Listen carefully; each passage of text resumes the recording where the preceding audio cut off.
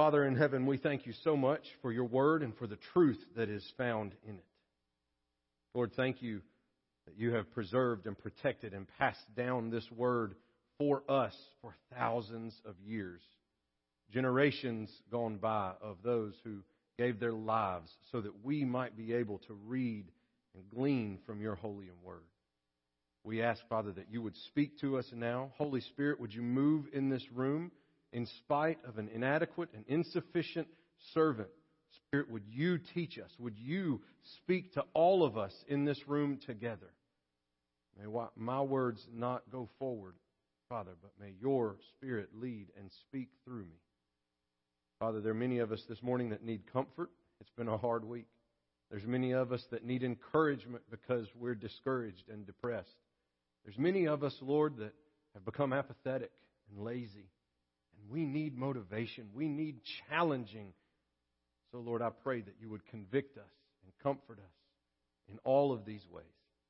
All of this is capable and possible through the reading, the teaching, and the proclamation of your holy word. So would you add the blessing of your Spirit to this time now? We ask all this in the name of the Father, and the Son, and the Holy Spirit. Amen. Amen. If you have your Bible with you, and I hope that you do, I encourage you to take it and turn with me to the book of James, the letter of James. It's right after the book of Hebrews. It is right before the book of 1 Peter. So if you get to Hebrews, you're almost there. If you hit 1 Peter, you went one book too far. If you don't happen to have your own copy of God's Word with you this morning, I would encourage you to take one from the back of the pew there in front of you. You feel free to borrow that, or if you don't have your own copy at home, feel free to take that as our gift to you, and you can keep it, and we will replenish it before next week. However you might be accessing the Word of the Lord, whether in digital format or in print, I would ask, if you're physically able, would you please stand out of reverence for the public reading of God's holy Word. As we look together now, the letter of James will be in chapter 1. I'll be reading for us from verses 19 through 27. When I've completed our reading, I'll say this is the word of the Lord. If you are grateful for the word of the Lord, I encourage you to respond at that time by saying, "Thanks be to God." Let's look together now at James chapter 1, beginning in verse 19. Know this, my beloved brothers.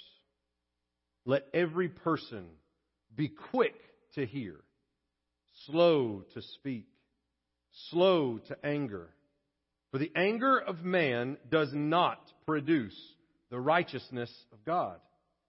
Therefore put away all filthiness and rampant wickedness, and receive with meekness the implanted word, which is able to save your souls. But be doers of the word, and not hearers only, deceiving yourselves.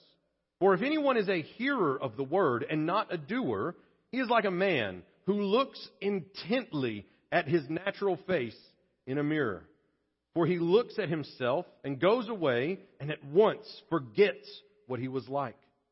But the one who looks into the perfect law, the law of liberty, and perseveres, being no hearer who forgets, but a doer who acts, he will be blessed in his doing. If anyone thinks he is religious and does not bridle his tongue, but deceives his heart, this person's religion is worthless. Religion that is pure and undefiled before God the Father, is this: to visit orphans and widows in their affliction, and to keep oneself unstained from the world. This is the word of the Lord. Thanks be to God. You may be seated. We return to the book of James. We return to chapter 1, and we find that James continues to weave his instruction together. When we think about the book of Proverbs, we think about Old Testament wisdom. We think about practical applications of wisdom for our lives from the Old Testament. James is that for the New Testament. Practical applications of wisdom to live in Christ. And so it's very easy for us to approach the book of James and convince ourselves that there is some sort of a checklist that if we don't do every single thing that James has listed out in this book, that we are not saved and that we will not see Jesus. And when we do see Jesus, it will only be for Him to condemn us. And I think for years, churches have fallen into that legalistic mindset of that is what is necessary. But that's why we began this whole sermon series in the book of Romans chapter 8. There is therefore now no condemnation if you are in Christ Jesus. So what James gives us is practical wisdom for how to live in Christ Jesus. These are the goals and the standards that we are to strive to achieve. He begins in the book by walking through what it means to have suffering, to ask wisdom for that suffering as he has made his way on through. We looked last week at what it means to be angry and be angry in the correct way. To be angry at injustice, but not angry for selfish and prideful reasons. To be filled with anger, but to be angry and not sin. And not to let that anger dwell and to become bitterness in our souls. But this is tied closely with what we're looking at this morning, and that is to be a doer and a hearer of the Word. I love the way that he sets this up, because in verse 19, you see, know this, my beloved brothers, let every person be quick to hear.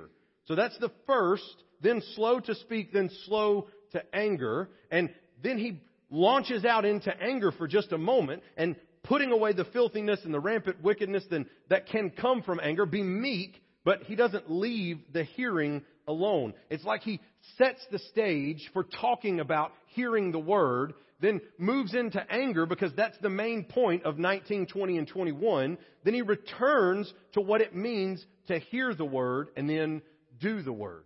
So we have two instructions this morning that are very simple. Hear the Word and do the Word. And then there's a danger of hearing the Word and not doing the Word. But before we can get to the danger of hearing the Word and not doing the Word, we have to address something that's very important. You have to hear the Word. Can everybody hear me this morning? You have to hear the Word. And some of us oftentimes fall into the habit of not hearing the Word. And there's a lot of subcategories underneath this not hearing the Word that we can explore. There's some of us that we are here this morning. We are present. We are here, but we don't hear. Make any sense? You're here, but man, my voice stays at about the same intolerable volume the whole sermon. Every so often it goes a little higher. Every so often it goes a little lower. And it just has this monotonous way of lulling you to sleep. And so you're here this morning, but you don't hear the Word. You know, one of the reasons that we stand up for the main reading of our main passage to study, it's from the tradition of Ezra. It's what they did when they returned to the temple. But it's also just practical to help us focus. You listen better. I listen better when we're on our feet. I remember going to Israel with my uncle and my dad and my my dad's brother and sister. We all went together to Israel, and we went to the Wailing Wall. It's as close as they can get to where the temple used to be. And all of these Hasidic Jews were standing there, and they had their prayers, and they were rocking back and forth as they prayed. And I asked our tour guide, I said, wow, why are they rocking back and forth? What significance does this have to their prayers and how their prayers are heard? And they said, it's a very deep and spiritual reason. I said, yes, what is that? And Danny looked at me and he said, it's so they stay awake. They fall asleep when you stand too long. You just fall over. It's bad. They have to rock to stay awake, to pay attention, to pray. I said, oh, okay, Danny, thanks. It wasn't really spiritual at all. It was just very practical. We have to put ourselves in situations where we will hear the Word. If you are not a night owl and you decide that you're going to read the Word and hear the Word of truth at night before you go to sleep, knowing that the later in the evening it gets, the more likely you are to fall asleep with your Bible in your face.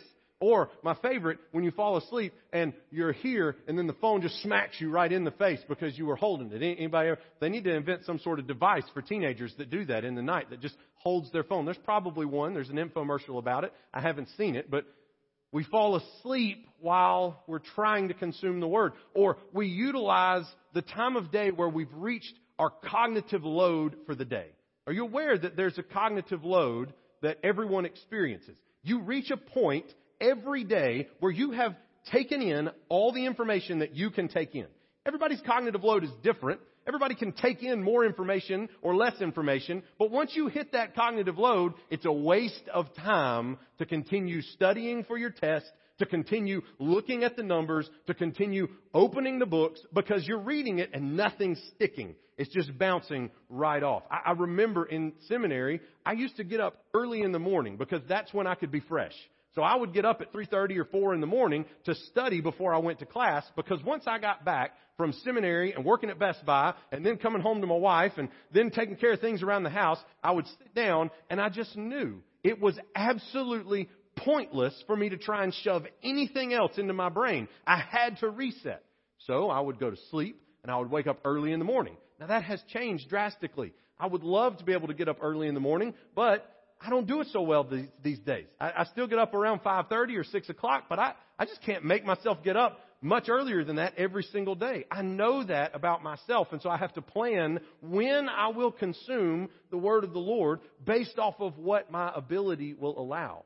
If we schedule our time to read the Word of the Lord, to listen to and hear the Word of the Lord, when we have no more room left in our minds or in our hearts for information, for spiritual growth that day, well, then we're not really hearing the Word. We're doing a great job of going through the motions, but we're not hearing the Word. And that's different for everyone. I can't tell you when the best time for you to hear the Word is. I have no idea. But we have to plan so that we don't just hear in one ear and out the other. Does anybody have the same struggle as me, that when someone is talking to you and there are moving pictures on a screen, you have no idea what that person is saying? I am absolutely captive by whatever. I could not care less what is on the screen. But if there are moving pictures and sound coming out, I will watch a QVC infomercial selling some sort of pot and dish, and it's just on the television over at my mother's house, and my mother's trying to tell me something, and I'm like, but that's today's special. I mean, like, if we call within the next 10 minutes, Mom, it's only $39.99, and it's only 7 payments of $39.99. I think it's a great deal. Go get Ma. She probably has already called them. I can't focus. I know that I can't focus. And so when my wife tries to talk to me, I immediately will pause my phone, pause the TV. Hey, rewind 30 to 45 seconds because I missed the first thing you just said. I want to hear what you have to say. What you have to say is important to me. I want to interact with you. So I stop what I am doing that is distracting me, and I pay attention to who I want to listen to. That's how we have relationships in real life, right? Why is it that we don't treat our relationship with the Father in the same way? How many times do we approach His Word and we are professionals at tuning it out? We have become experts at reading a page and having no idea what was on it, or getting factual information that never touches our hearts. That's what it's about, being a hearer of the Word before you're even a doer.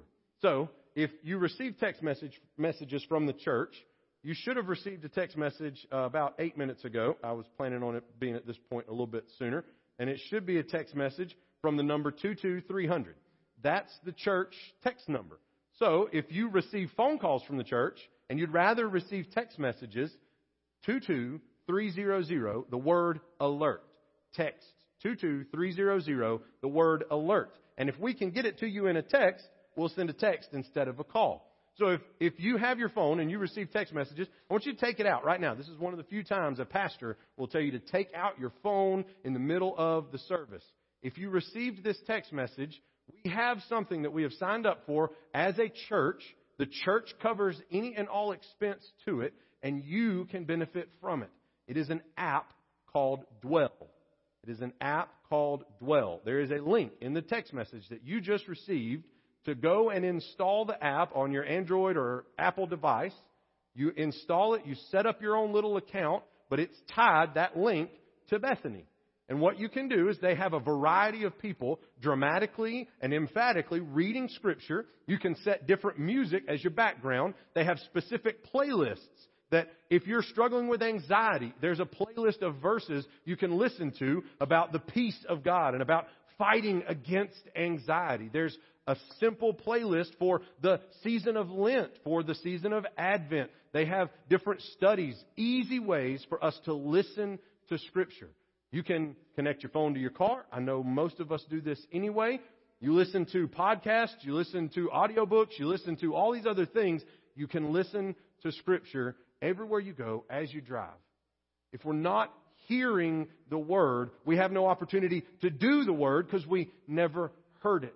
And there is a serious issue with not hearing the Word. Turn with me, if you will, to Romans chapter 10. Romans chapter 10. If you didn't get that text message, I've already scheduled an email to go out with that same link tomorrow. So if you receive our emails, you can sign up by email in the same way. And I truly encourage you, utilize that app. They have specific readers for various translations. It is a very effective way to hear the Word. If you're exercising, instead of listening to that tune that just pumps you up, why don't you listen to a little bit of James as you're running down the road? It'll help you out, I promise. Romans chapter 10, beginning in verse 8.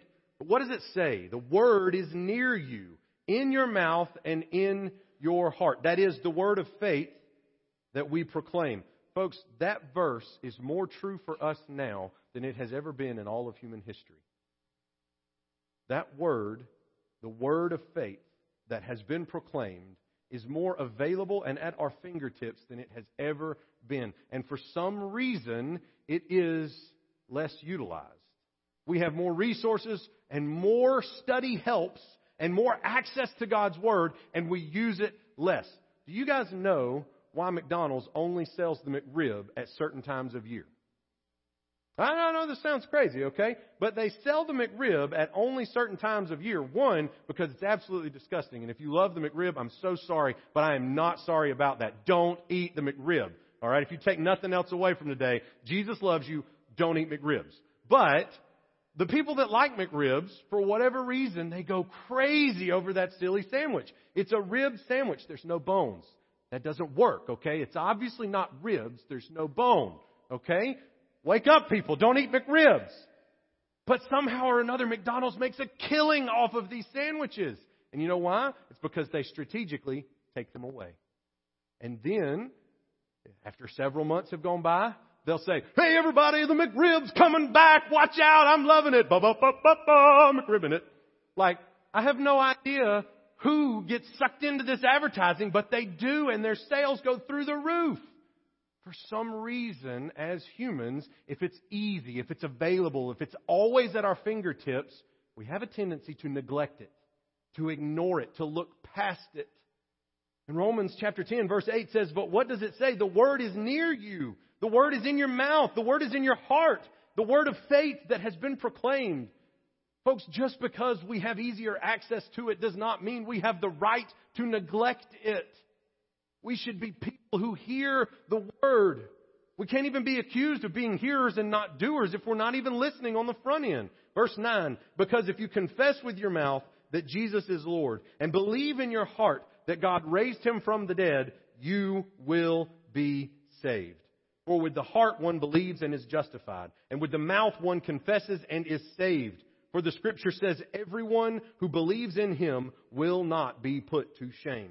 For there is no distinction between Jew and Greek, for the same Lord is Lord of all, bestowing His riches on all who call on Him. For everyone who calls on the name of the Lord will be saved. And verse 14 takes an interesting turn. How then will they call on Him in whom they have not believed? And how are they to believe in Him of whom they have not heard? And how are they to hear without someone preaching? And how are they to preach unless they are sent? As it is written, how beautiful are the feet of those who preach the good news. But they have not all obeyed the gospel. For Isaiah says, Lord, who has believed what he has heard from us? So, faith comes from hearing, and hearing through the word of Christ. You know, it's incredible, this dichotomy of hearing and doing, right? If you don't hear the word, you can't do it. How many times has your spouse, your significant other, or your child, or your parent said something to you and there was no response in you? What is their first assumption? Obviously, you didn't hear me. How do they know that you did not hear them? Because there was no response. There was no action taken. How do we know that somebody is a hearer of the Word and a doer of the Word? Because if we truly hear the Word, we will respond in some way. Salvation is not something that is compromised of our works. It is not that we do a certain amount of stuff and we are saved. But if we hear the gospel and it really saturates our souls, then we will do something. Something will change in who we are because of what we heard. That's the description right here. You can't confess and believe, be justified if you have not heard. But if you've really heard, then something will change in your life and in your heart. And so many of us, we must not have heard because nothing has changed in our lives. When you look at people who don't love Jesus and you look at us, we look remarkably the same. They have just as much access to Scripture as we do. They read it just as little as we do. They have just as much access to hear the Word. They listen to it just as seldomly as we do. So who are the hearers and who are the doers? Well, these days it's hard to tell. But I thought you said, Pastor, that there's not a list of stuff that we've got to do. Well, there's not. But there's a list of stuff you're going to want to do if you've heard the great news that really exists. The great news that every one of us is condemned to spend eternity separated from the goodness of God. That every single one of us deserves to be tortured and punished in damnation for all eternity because of our rebellion. But God showed up, decided He wanted to write a different ending for our story, sent His one and only Son who volunteered for the job and said, I'll take their punishment. This news is so good that if you really hear it, if we really believe it, it changes what we do. And I just wonder, has it changed what you do? Are you a hearer of the Word and a doer of the Word? Or are you not even hearing it? Those are the only options. You're letting it go in one ear and out the other. And I can't stand how James ends this passage. Because if we've heard the Word, if we're doing the Word, you know what will look different about us? Our religion. Religion that's pure and undefiled before God the Father. Visit orphans and widows in their affliction. Keep oneself unstained from the world. If we've really heard the Word, if we're really doing the Word, this is what it looks like. It doesn't look like having a bunch of meals and a bunch of get-togethers. It doesn't look like everybody showing up at the football game on Friday or Saturday.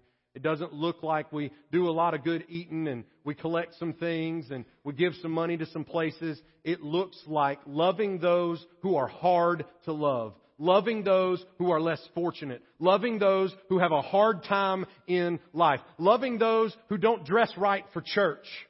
Loving those who should know better. Loving those whose kids run wild around the church and thinking, oh my goodness, I can't believe they let them do that. Instead of having compassion and mercy for these people, our religion is defiled because we'd rather kick them out and get people who know how to act in here than the folks that need the help and the gospel. And I'm not saying this against you, I'm saying this against us. We have a country club mentality in the church. In Bethany, yes, and in the church. You better clean yourself up and you better look right. Well, guess what? Orphans and widows don't clean up well, quickly. They don't look right to our delicate sensibilities. And we're the first ones to cast stones at them when we should be loving them into the truth and the grace and the mercy of God. And what have we done but to make them feel more rotten than they already felt when they come here? Give them a week, 2 weeks. Well, they should know better by now. They've been coming. They saw how everybody else dresses in here, how everybody acts in here. This is how they ought to be. This is what they ought to do. And maybe we don't say it out loud, but we leave this place and we start talking about them when we're sitting down for lunch. We want to get rid of them because they're hard to minister to. Because they make Sunday school difficult. Because they make our small group a terror. Because they're driving people away. And what do? We think, well, let's drive them away so that it will make church go smoother. I don't think that's what James 1:27 is talking about. And I don't think as your pastor, I've been doing a good job leading us to live this out. I think I've been far too concerned with our church going smooth. And you know what? Ministry's messy. People are messy. I'm messy. I'm messed up from the head to the toe, okay? But I want you to know something. You are too. And each and every one of us that thinks we're not, that should probably be the primary issue we work on in our own sinful state. My counseling professor had a powerful saying that we had to say at the beginning and end of every class, and I hated her for it, but she's always been right. I have issues. You have issues. All God's children have issues. I want you to say it with me. On 3. 1, 2, 3. I have issues. You have issues. All God's children have issues. And when we're dealing with God's children who have issues, their issues might not be my issues. But pure and undefiled religion is the religion that loves them anyway. When our heart says, I know it's hard, but I want to love them and reach them anyway. And so, church, are we hearing? If we're hearing, we will do. It's not a requirement for our salvation. Salvation was purchased on the cross. But if we trust that Jesus did that for us, if we have faith in what God did for us in Jesus Christ, in His death, in His burial, in His resurrection, it should change our want to. And we should want to do hard ministry. And sometimes that means loving the orphans and the widows and the people who don't fit in with what we've got going right here. So, church, just 2 questions. This morning, have you heard the gospel? Have you heard that there is hope for you in Jesus Christ and in Jesus Christ alone? Because if you will confess with your mouth that Jesus is Lord and believe in your heart that God raised Him from the dead, you will be saved. Hear that this morning. And if you've never heard it before, do something about it. In just a moment, we're going to have an invitation. We're going to have a time where you can come forward and say, I heard the gospel and I realize now that Jesus died for me and I want to do something about it. I'd be happy to pray with you and talk you through that process. But church, maybe you're like me. You heard the word and you realize you're not doing the word. You realize that you're trying to fit into a certain mold. And that our focus, our religion, has not been pure. It has not been undefiled. And maybe this morning as we go into our time of response, you just need to pray where you are or come down to these steps and ask for the Lord to help us as a church, as a body, as individuals, as one collective organization to visit orphans and widows in their affliction, to keep ourselves unstained from the world, to love those who are hard to love. Because if you love those who are easy to love, how much different are you than anybody else in all the world? That's what Paul would tell us in Romans. How's your religion? Are you hearing? If you're hearing, what are you doing about it? Let's pray. Father in heaven, we thank you for your love, for your mercy, for your grace. We thank you for speaking the word to us in the form of your text, in the form of this Bible. Lord, we pray that you would help us as we seek to hear, as we seek to not just be hearers, as we seek not to be the people that study our face in a mirror and then immediately forget what we look like. Help us to be hearers and doers of your word. And may part of how we hear and do be to love those who may not fit in with us perfectly. To love those who are not easy to love. Lord, we pray that you would convict us. Father, if there's anybody listening to the sound of my voice that's never trusted in you, that's never confessed with their mouth that you are Lord and believed in your heart that, Jesus, you were raised from the dead. Would you move on their heart this morning? Cause them in just a few moments to stand and come down front and trust in you. Lord, we give this time of response over to you. Spirit, would you move among us? We ask all this in the precious name of Jesus Christ, our Savior and Lord.